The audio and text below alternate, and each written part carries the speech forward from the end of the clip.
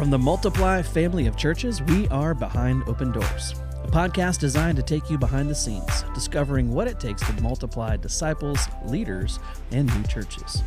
We're located in the U.S., the Hampton Roads region of Virginia. Visit us at multiplythechurch.com.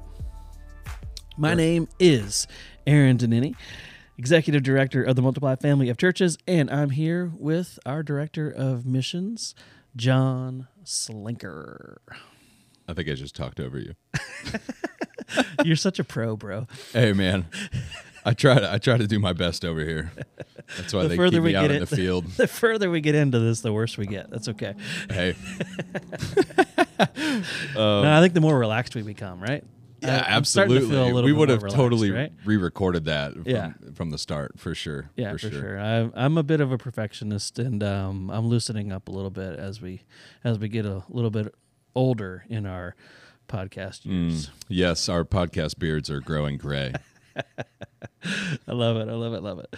Man, we get to jump into another good discussion today with a church planter, a real live church planter in the flesh. Yeah. With us in this loud, noisy space. So we decided to record at the OV Church offices this time because Dylan, this guy we're going to interview, teaches school, and we got construction going on, all kinds of hammers and stuff going on. So that was not a good choice. Oh, and we took Pastor Jordan's study space for a couple hours here. Yeah. That was not a good move. Was he going to study that much? I don't know. I feel like that's something Brad would have said. Yeah, exactly. Yeah, having Dylan on was great. Yeah.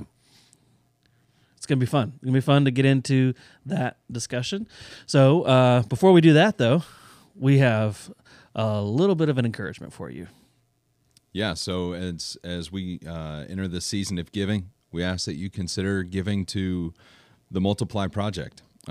We are trying to resource people like who we have on today, people who are going out into their neighborhood and taking the gospel with them and spending their time and their energy and their lives for the gospel's sake, for others' sake. And so it's really a great season to give, and we're so grateful for everyone's support to be able to continue making disciples and resourcing leaders right here in the Hampton Roads community.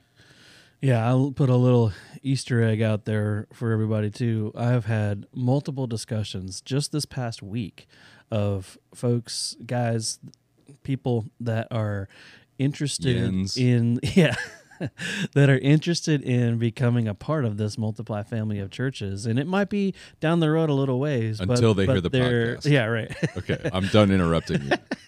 But they're considering it, and we're excited about it. But these things take resources. You know, it takes resources to come together, to pull these things together, to pull off what we pull off, to equip our churches to multiply disciples, leaders, and new churches. And so, please continue on giving to the Multiply Project. You can make a pledge with us or give a one-time donation, of course, at multiplythechurch.com. And we are just excited for what God is doing in this season with the Multiply family, and He's doing some great things. So, yeah. Here we are. Without further ado, yes, we have a one time. I'm not sure if he still is. We didn't get this far in the podcast today, but a one-time Steve Austin fan. He talks about the motivations of the heart. He's called to hard soil. He's a Pittsburgh native, born and raised. Yenzer. Yep. He likes big sandwiches. You'll find KFC and pierogies on his Thanksgiving table growing up. Taylor, his wife, is a public school teacher. She's on the front lines. They have 3 kids together. He's a church planter. Ladies and gentlemen, Dylan Lebakken. Let's jump into our convo with Dylan. All right, well, let's just dive right in here. Dylan, we want to put you on the spot like we've done the last few months that you've been in Virginia and just start guns a-blazing, man. Why do you want to plant a church in Norfolk, Virginia? Wow, you just opened it up right there. I did. I went in, man. Let's go. We'll get to know you here in a minute, but yeah, just let us know, like, why church planting? Why this area? Paint a picture for us. Yeah.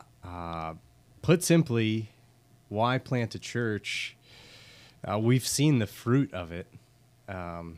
We've seen folks come in, families get baptized, mom, dad, grandma, grandson, granddaughter, aunts, uncles, and we've seen that. We've seen that from being a part of a church plant for the past 9 years, from when we moved to Camden and then we moved to the next town over to help start Epiphany Church, Gloucester City, and we've put plain and simply, it has made the difference in my life, in becoming a young, mature, responsible Christian, and I'll never forget the, being a part of a young church plant and living in Camden like our first year, second year of marriage, and being invited to a Thanksgiving dinner at the pastor's house when we knew nobody, and that was the place where we first started a youth group at our church plant, and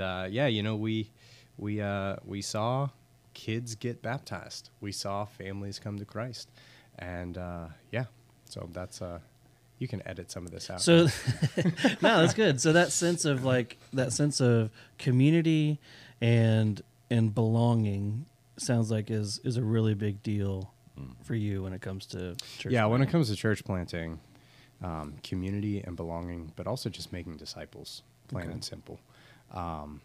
Number one, best way to make new disciples and to grow mature disciples, because there's just a very missional, evangelistic aspect that is hard to come by once your church hits 20, 30, 40 years old. Pretty soon you gotta make more of an effort to face outward rather than, risk your church facing inward and trying to sustain themselves and trying to, One of the things we haven't even discussed before is how you got into church planting in the first place, and what led you down that route. And you just recently finished up school as well. Praise the Lord. And what got you onto this path in the first place? Yeah, for me, like I said, why church planting? Because we've seen its effectiveness. Like, there's something just super special about years 1 and 2, landing on the ground, being missionaries to your community, praying for folks, having dinner with them in your home, praying for them. Just like 100% evangelistic, and just be in the hands and feet of Jesus, right? And so when I think about, like, okay, why church planting, I think, number one, the centrality of the church, right? And its role to bring the gospel to the ends of the earth, right? When I think about that, and then I think about my testimony, like getting saved when I was 19, out of just a crazy rebellious lifestyle, and just had this crazy urban missionary dude just give me community service hours when I was going through a really tough time, and just poured into my life, brought me into his family, brought me into the church, discipled me, and so I know for me, getting into church planting was a no-brainer, because when I became a Christian, it was either, I'm gonna preach the gospel and be a Christian and be about it, or I'm kind of gonna fall off the face of the earth, and so that was for me. So that's the, I've been saved for like 3 months, been a Christian for like 3 months, went to work as a camp counselor, didn't know what I was doing. And that's how I met my wife. We met on mission. We met serving. And, I just remember from even the earliest days, like, making a profession of faith and everything like that, and being curious about Jesus, and being like, I've decided to follow. So now I need to, like, preach the gospel. And I remember we would do these at this sports ministry, Urban Impact in the city of Pittsburgh. Like, I just remember, volunteering like 4 or 5 nights a week, and because I was like, this is what I'm supposed to do, like I'm supposed to go and preach the gospel to broken and lost folks. And, I remember like driving this one teenager home every single Monday after our outreach basketball program. We'd bring him in, eat pizza with him, play basketball, and preach the gospel to him, and I just remember like being saved for like 2-3 months.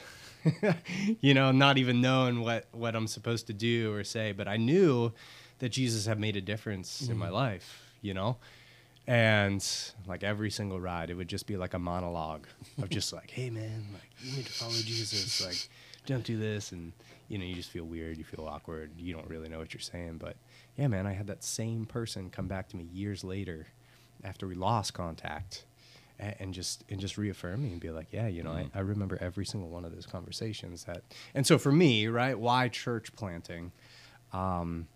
Because mission has been the theme of my young Christian walk, And so from there, right, we, my wife and I graduated college.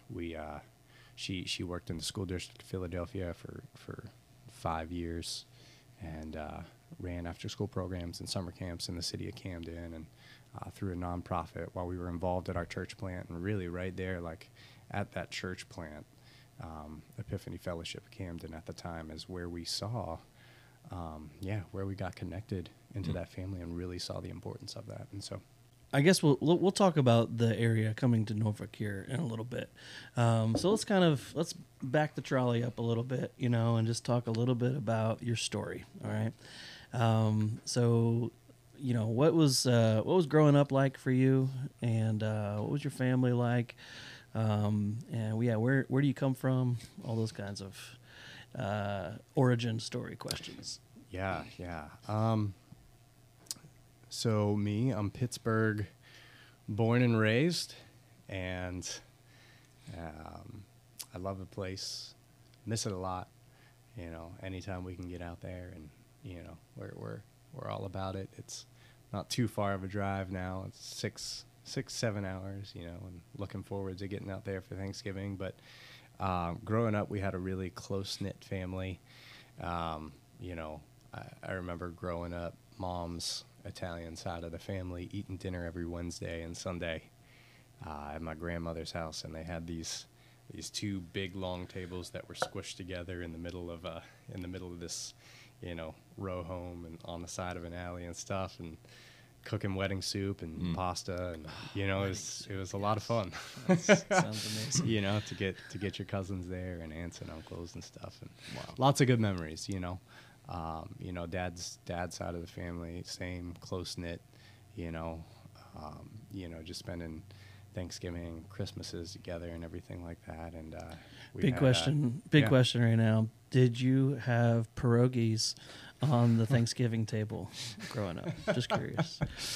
We always had ham and Kentucky Fried Chicken. Okay. And so, yes, right. That'll do. So that was on the my grandmother for some reason. Yeah, for those of you who don't know, that area is Pierogi Town, and I actually from about 2.5 hours north of that city, and we didn't really eat pierogies a whole lot growing up. They're like little, you know what they are? They're like, I mean, I've had one before, but no, I can't really it's imagine like mashed it right potatoes inside of That's right. like a large ravioli type of thing, right? Yeah. And you steam them, or you could saute them. What do you dip them in? It sounds like something you dip them in. No, you just put a whole lot of butter on them, and maybe you could put gravy on them too. Like really, they can do almost anything. And you get all these different flavors. So you eat them dry, fantastic. somewhat. They're essentially dry. You could because the mashed potato is so nice Yeah. and mushy on the inside. But Yeah. a ton of butter, salt, and pepper is really all you need, though. Yep. Yep. What about, do you guys, so when we were up in PA last time, we got sick off of pizza balls? Well, you did. Well, I don't know. Some of us have iron guts. Look, we just had stuff. Brad on the show last week. I don't know if I should out him this time, but anyways, no pizza balls in Pittsburgh. No. Deep fried dough with pepperoni and cheese on the inside. No, we ate a lot of pizza. Okay. But interesting. Yep. Yeah. Food. Yep. Let's do that. We should start a food podcast at some point. That'd be kind of fun, right? Okay, Permane Brothers, does it meet the hype in your mind? Oh yeah, in your heart. absolutely. Okay, good. Yeah, definitely. Good. If you haven't, What's the biggest sandwich you've eaten from Primanti Brothers? the biggest thing. The biggest sandwich, yeah. Like name the layers. Oh my gosh, they're all big. Normally it's like fries, coleslaw, egg.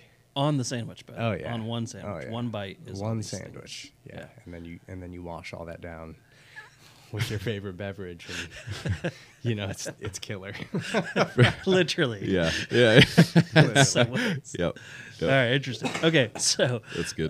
back to the origin story. You Yeah. you got You're big slamming family. pierogies and pizza balls on Thanksgiving. KFC. KFC. I'm trying to remember if KFC was Thanksgiving or Easter. I think it was Easter. Now that I remember.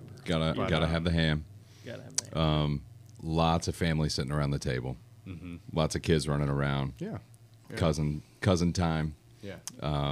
There's nothing like cousin time growing Oh, up. yeah, You know, growing up, like for that's sure. just For that's sure. a fun time. Yeah. So you got an older brother, is that right? Yep. So we have my older brother. He's 10 years older than me, and then we have my older sister, who's 7 years older than me, and then my younger sister, who's 7 years younger than me. And so Ooh. there was a really, really Man. big Yeah. age gap. 17 years between the oldest and Homie, the your parents have youngest. amnesia So- or what? Like, well, I don't want to out them right here. I have a similar situation. But, My I twin guess you sisters do. are 16 years younger That's than right. me. So that's right. yeah, so I get it. Yeah. That's I get it. crazy. yeah. So, But I was the brother, oldest, though, so. 10 years older than you. What was that like? We were closer than close, man. We shared bunk beds, Wow. And so it was Yeah. like he was 17 and I was 7, and probably not like the best of situations when like your teenage brother has his friends over on Yeah. like a Friday or Saturday. You night. grew up You know quick. what I'm saying? You And- grew up quick with an older and- brother like that. Yeah, but loved him to death, man. Remember from our earliest days, just staying up till 2-3 a.m. playing the original Nintendo, and Yes. yeah, man, lots of fun memories and stuff like that. Teaching you your first guitar riff, teaching you how to shave on vacation, stuff like that. That's like that. cool. That's just like So that. you had a good relationship with your Oh, brother yeah. then. That's Yeah, good. absolutely. Probably quite formative, I'm sure, Definitely. Yeah. in those years. Yeah. Definitely. That's great. So you're getting to high school. Your brother's, I'm assuming, some out of the house for the most part. Mm-hmm. You're, you mentioned already that you were kind of a little rebellious in those times. Talk a little bit about that. Like what were those years like for you? Those hard years. Yeah. So again, just come from a regular old working class family. My dad's been working overnights at the grocery store his whole life. Been a great job. Worked really, really, really hard to provide for him and his family. Mom has been, a secretary her whole life, and then she would type doctor's reports for different doctors all growing up. And so she'd wake up at like 3, type doctor's reports, and then get her kids off to school, and then, and then go to her day job and stuff like that. And yeah, so we, growing up, my older 2 siblings, they went to the public school. Big public school, 2,500 kids.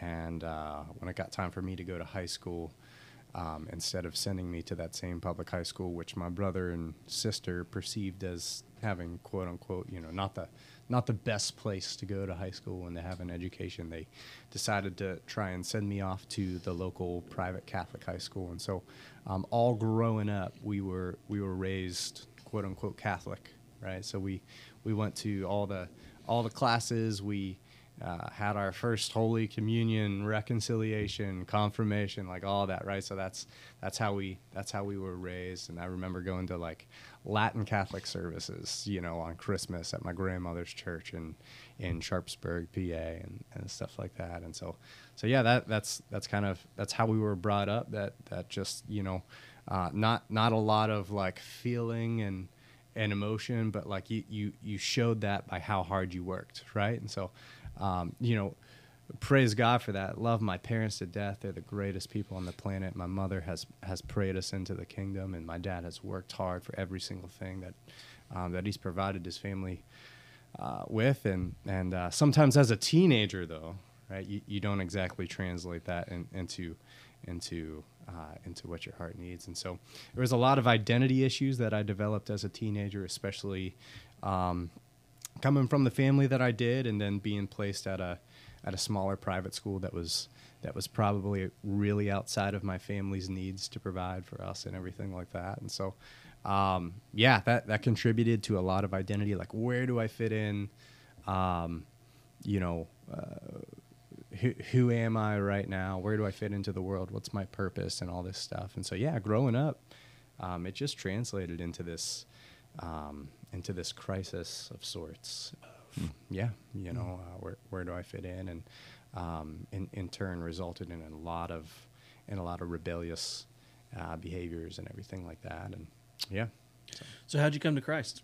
Yeah, so I came to Christ when I was 19 years old. My brother had been a worship leader at a local church for a while, and I wanted nothing to do with it after growing up in a Catholic church and, making a mess out of my life. Was into partying and drugs and all kinds of stuff. And, I remember being 19. It was after my first semester of college, on the verge of, failing out and everything. And my brother invited me on this church-sponsored ski trip. And I had no idea that it was church-sponsored, or else I wouldn't have gone.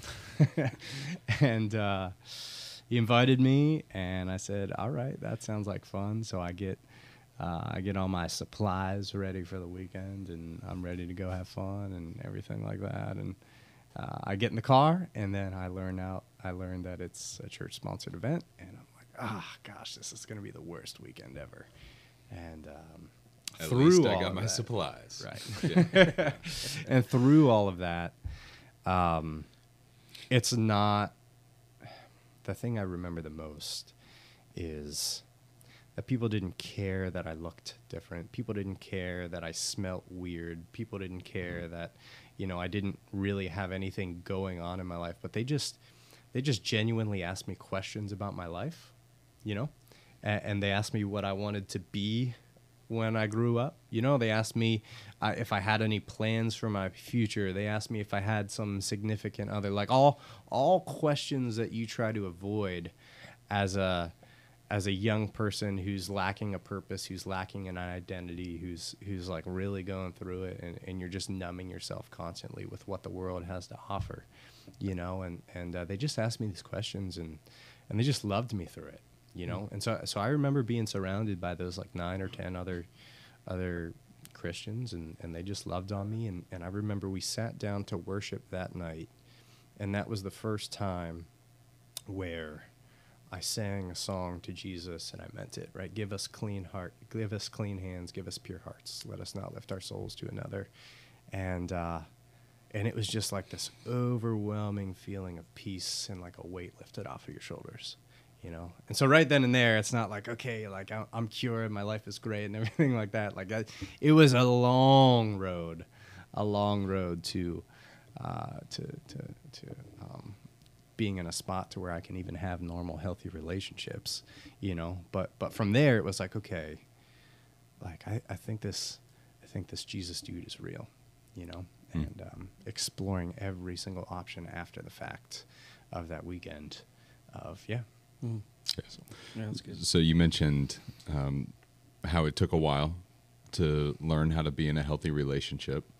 Talk about the most important relationships in your life right now. Yeah. Introduce us. Most important relationship is my wife. Love her to death. Good answer. We've been married 9 years now, and we have 3 beautiful children. Nora, who's 6 years old, Dylan Jr., who is 4 years old. All right. And DJ. All right. And Theodore, who is 2 years old in a couple weeks. And nice. So yeah, we are. Those are the most important relationships that I have.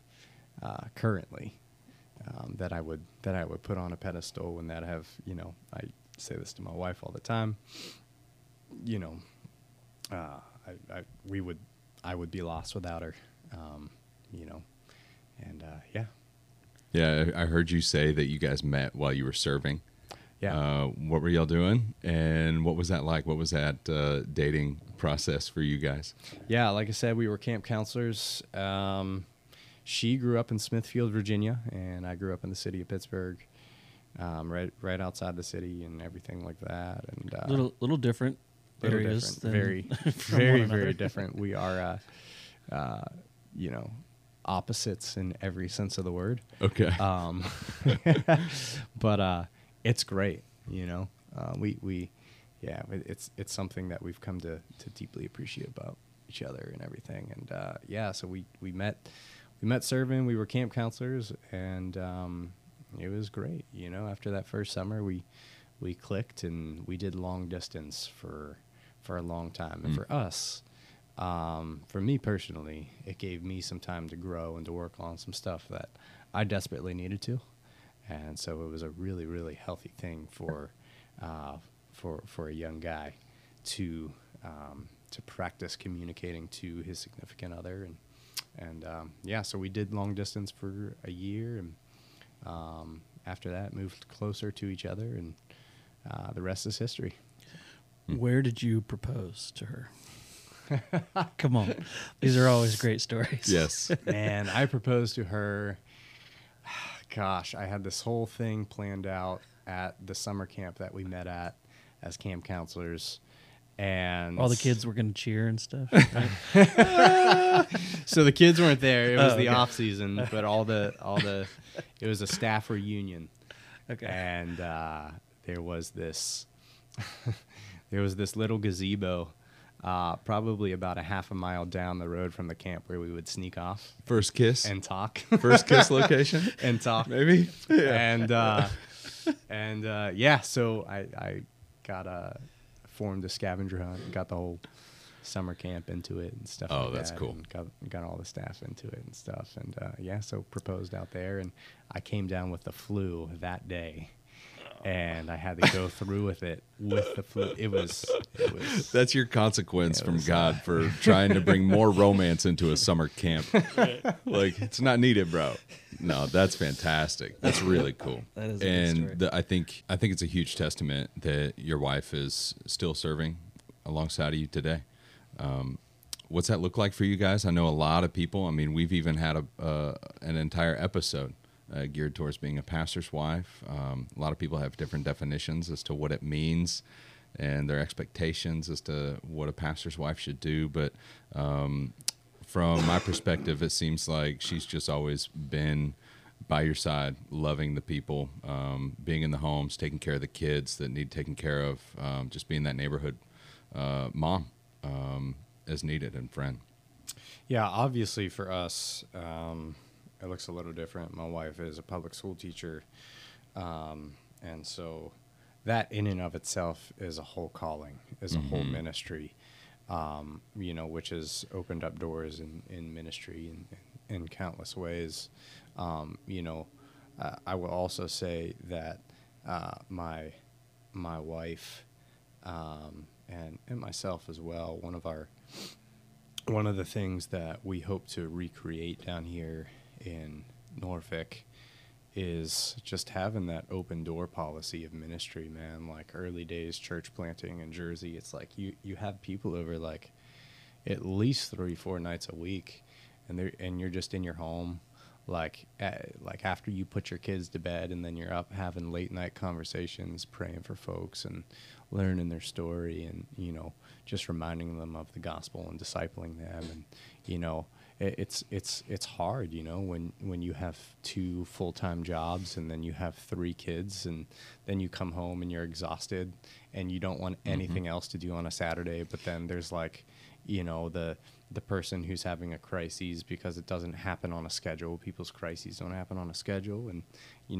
they call your wife, and then they need to go out to lunch with them, and stuff like that. And so my wife has has done all of the things in every single sense of being a pastor's wife, from leading Sunday school every single Sunday for months and months and months to, being the youth leader to, just being up front, leading, some type of Sunday service and all of that stuff, and having people in her home.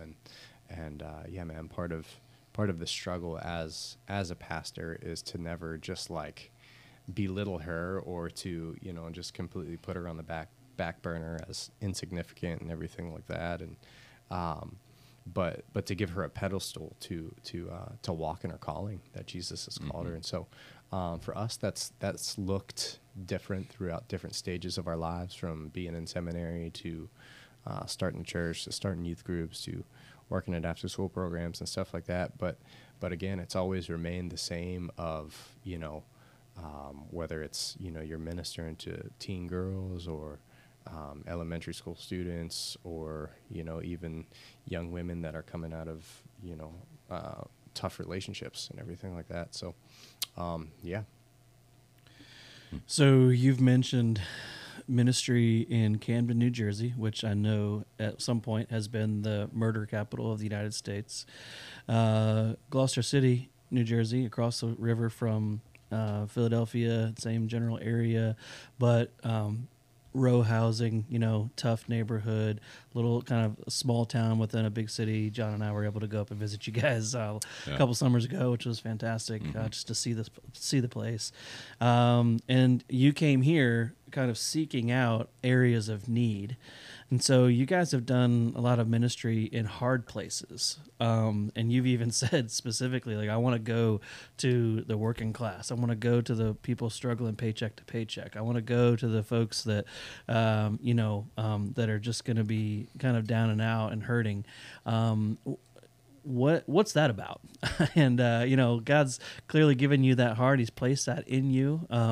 Where do you think that came from? So a little bit of origin of that, and then what does that look like together as you guys have done? Yeah. I know for me, growing up, it was like, in high school, it was like your parents own some landscaping or company or electrical contractor company, or they had a union job and they were a part of the military or something like that, and they made enough money and they sent you off to college, and you got educated and everything like that, and then you never came back to the town that you came from, right? Or the other side of the coin was you barely graduated high school, you ended up just living with your boyfriend or girlfriend, and just ended up having a couple kids with them, working odd jobs under the table, and then by the time you're 25, 30, you've experienced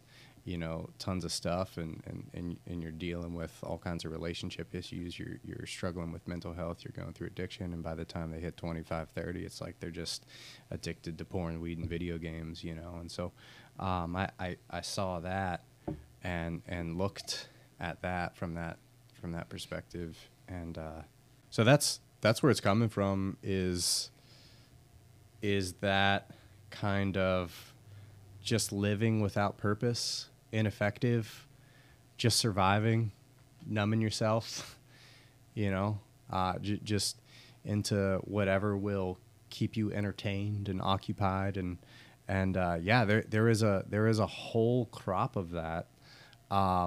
It's the working class is the largest demographic in America, and this generation that we have is one of the first downward facing that we have, right? In the history of the United States, that's 300 years old, and so you have a generation that's less educated, that makes less money, that is struggling to launch out of their parents' household earlier, right? And so you have this group of younger folks like. That are doing just that. If they haven't launched out and they haven't gone through the basic formal education and everything like that, it's just like they're lying low. They're living under the radar, and they're the ones that quote unquote should have made it but didn't, right? And so it's just a very left out, forgotten about, really to be honest with you, just like unsexy, you know, type of ministry to be a part of is like, but they need a pastor. They need somebody to disciple them. They need, you know, so just like growing up, young kid, 19 years old. Well, I was going to ask, do you think that some of it for you is maybe because you could have been that, and so absolutely, and God and called so you out of that? In a lot of ways, it's the ministry we've done in the past and what we hope to recreate down here in Norfolk is, it's a lot like ministering to old best friends. You know, Interesting. Old pals, you know, old people I went to high school with, and just hits home. Do you feel like God has called you to solve or tackle any one problem? Not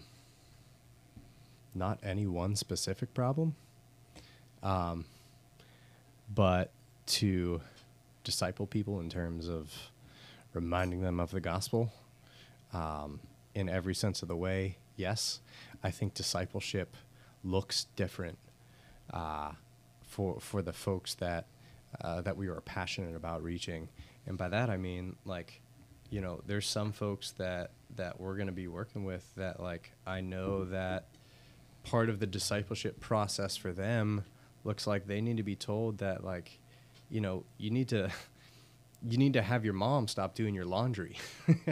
You know, like you need to get out of your mom's household, stop letting her cook dinner for you, and find a stable job, you know?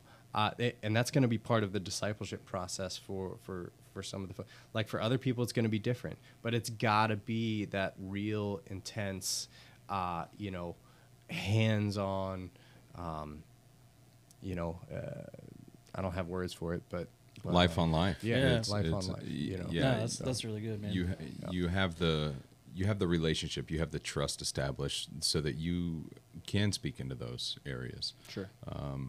And so maybe not any one problem in particular, but what's one of the things you're trying to accomplish in your discipleship that you're like, hey, this is how I was or was not discipled, and this is what I want to achieve?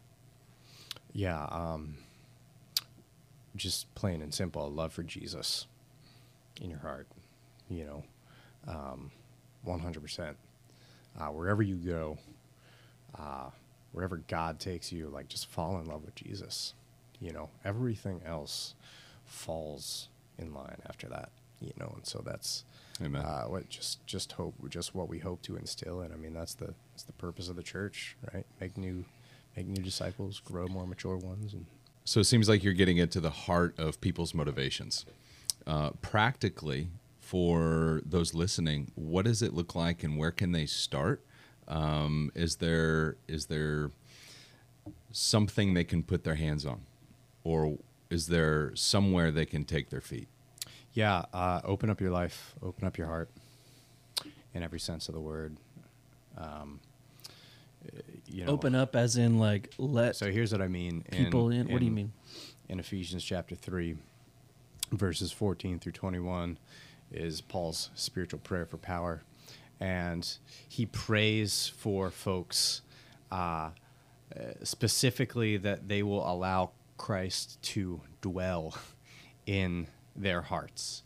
And so what that means is, to dwell in the Greek, it literally means to take up residence, right? To be there in a right? exactly, Yeah. right? Yeah.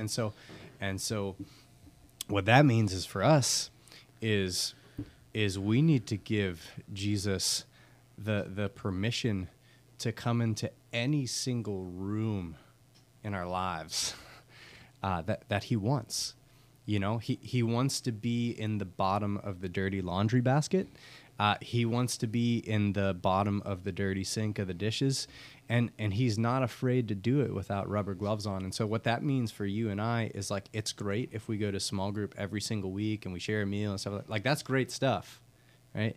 But if you only get to the, like, hey, Acts chapter 2 talks about this, and I think, like, this is really cool, like, you're missing a key component of what it means to invite Jesus into your heart, and then allow others to speak into that and to be discipled yourself, right? And so, 100% sharing your life with other folks, in hopes that you can open it up, make room for the Holy Spirit to come in and to dwell in your heart, and that's just one of the ways that we carry one another's burdens, and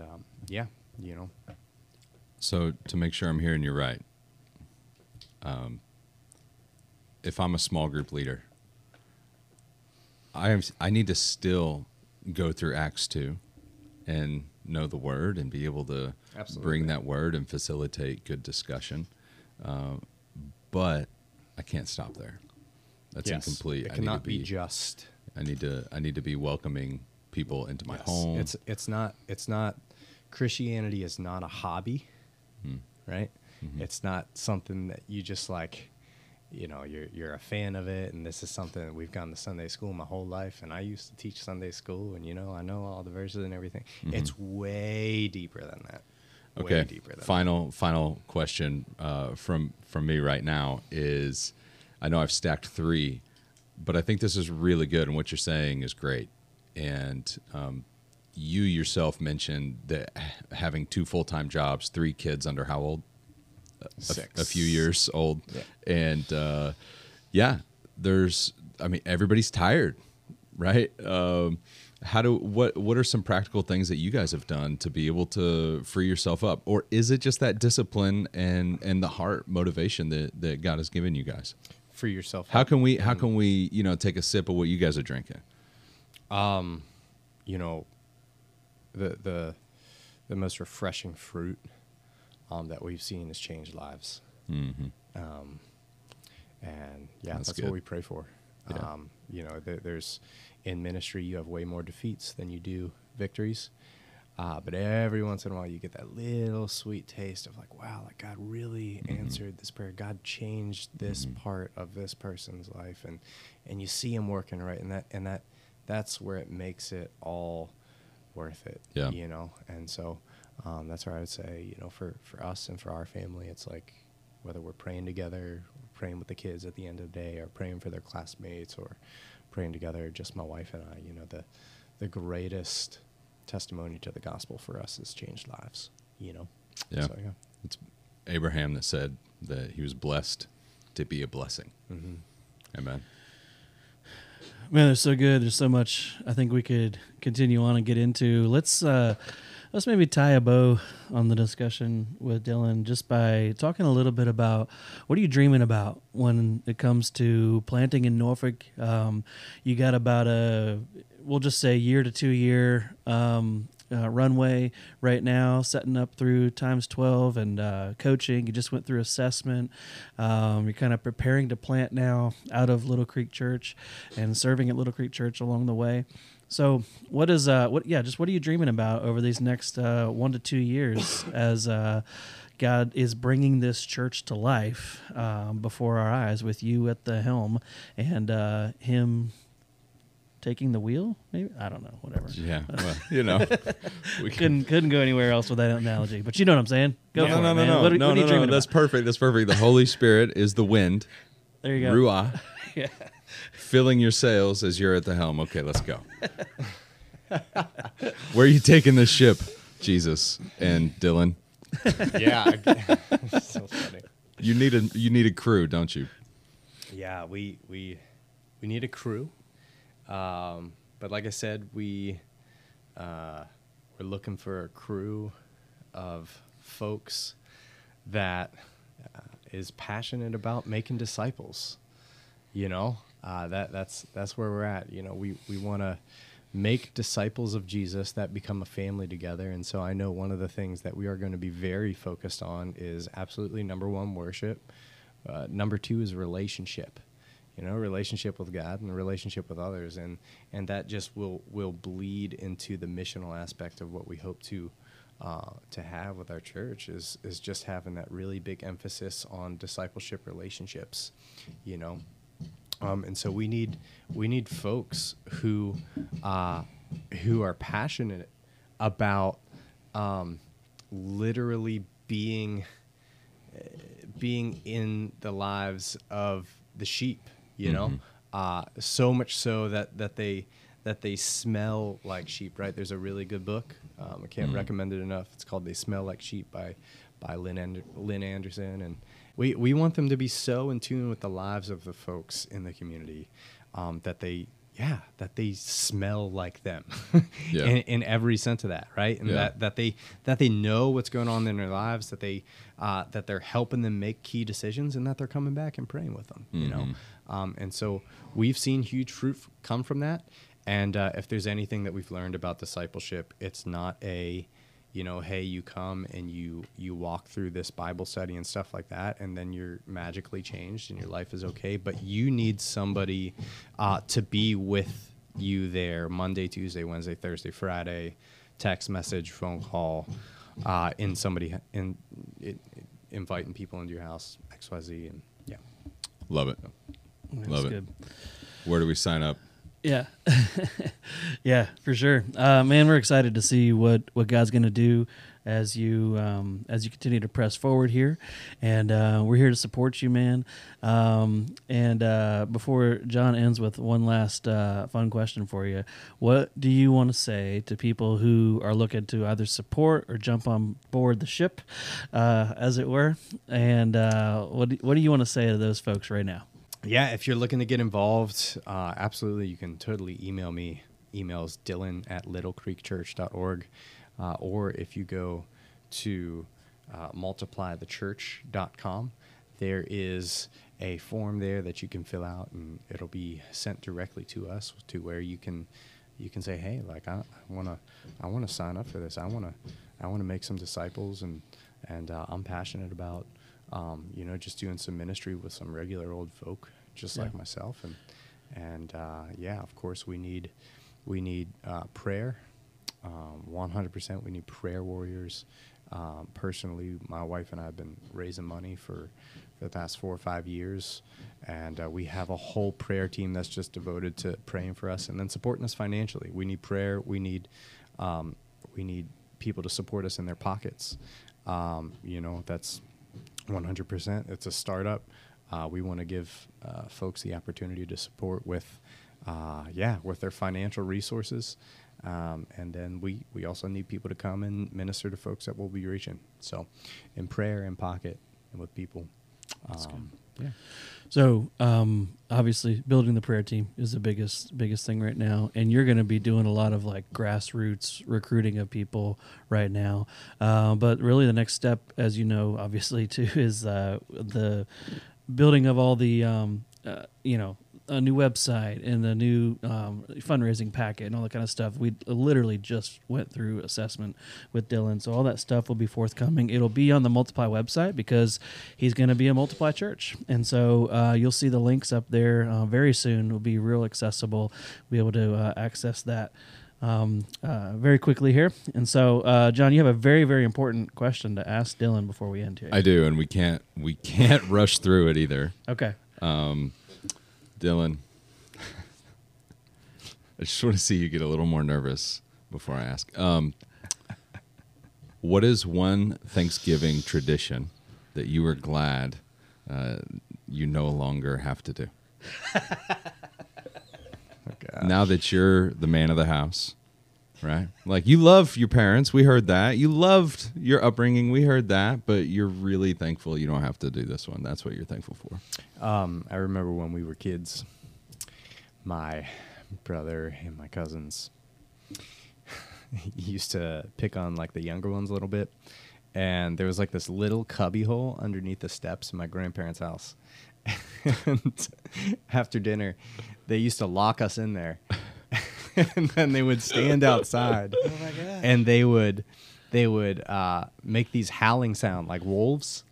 And it, like, as a 6-year-old, like, it was the scariest thing ever. And you could just imagine being locked in there in the dark. That's great. And then you just hear, woo.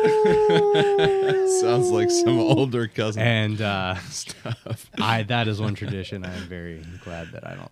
That's good. That's good. That's amazing. You got to No- pass it down, though. Maybe your kids. Maybe you can start that with your kids this year. Yeah, no wonder you like ministry in dark places. Right? Oh man, that's Bring the light, Dylan. terrorizing. Jeez.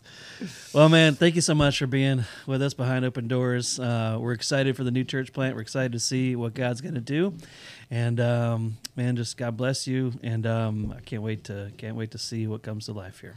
Likewise, and it was a blast getting to hang out for a few days up in Lynchburg, and just to really get to know you a lot better, man. We're so glad that you're with us and you're on our team, and we're all together. Really, really excited for what God's going to do. Amen. Amen. Thank you, guys. I just love talking to church planters. I mean, these guys have got just this fervor for discipleship, for evangelism, for reaching people who are far from God. And I think you hear that today from Dylan, and it just energizes me. I don't know Yeah. about you. What do you think? Yeah, it makes me feel like Jesus. Yeah. Yeah. I mean it though, because here's why. So I feel like that's one of the reasons why Jesus chose 12 young guys. Maybe some of them weren't as motivated, right, or as hard workers. Maybe they covered the gamut in all ways. But there's something about people who make themselves available for the mission. Yeah.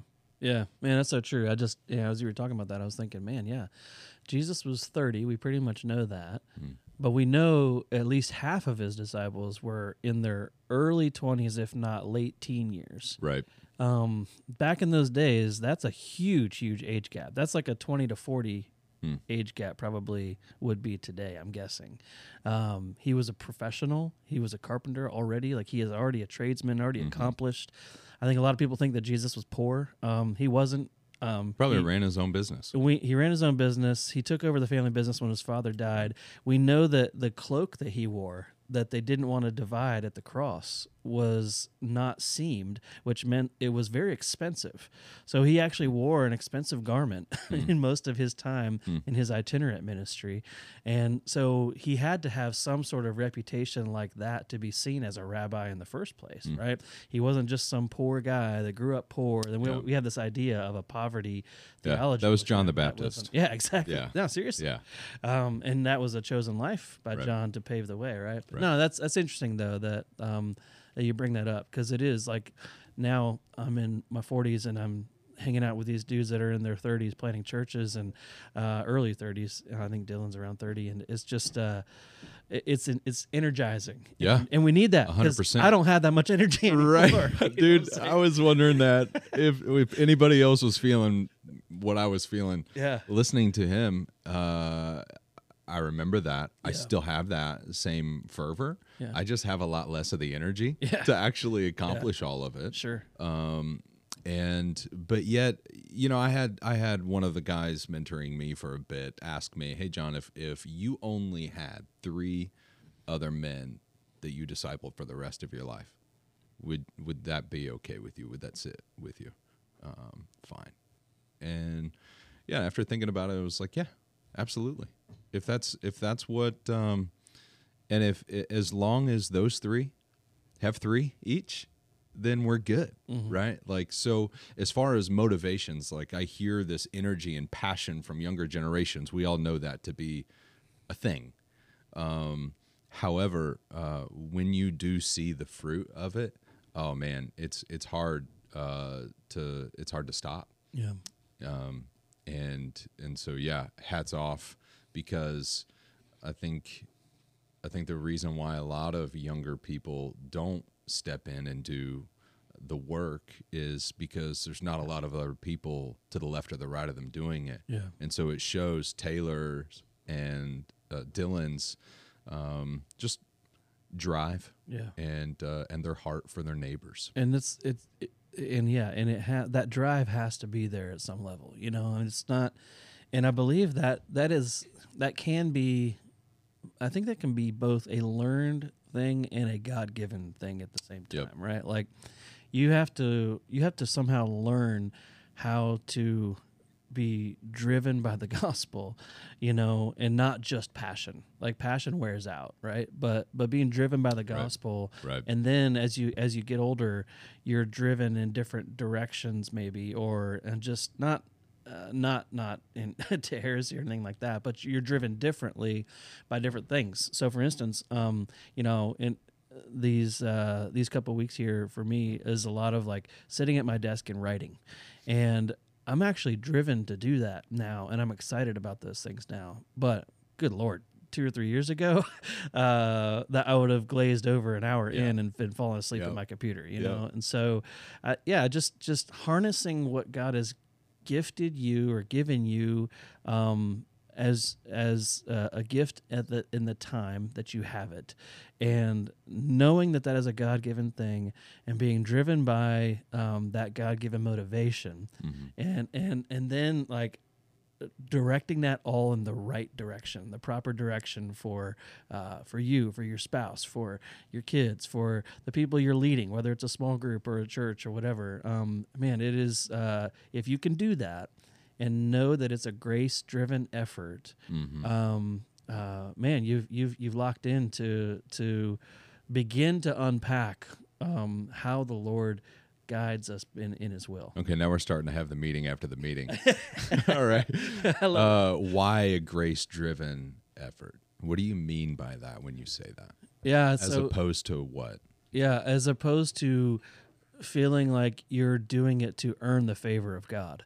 So my grace-driven effort is I think it's a purposeful statement because it's faith and works that proves you to be a disciple of Christ.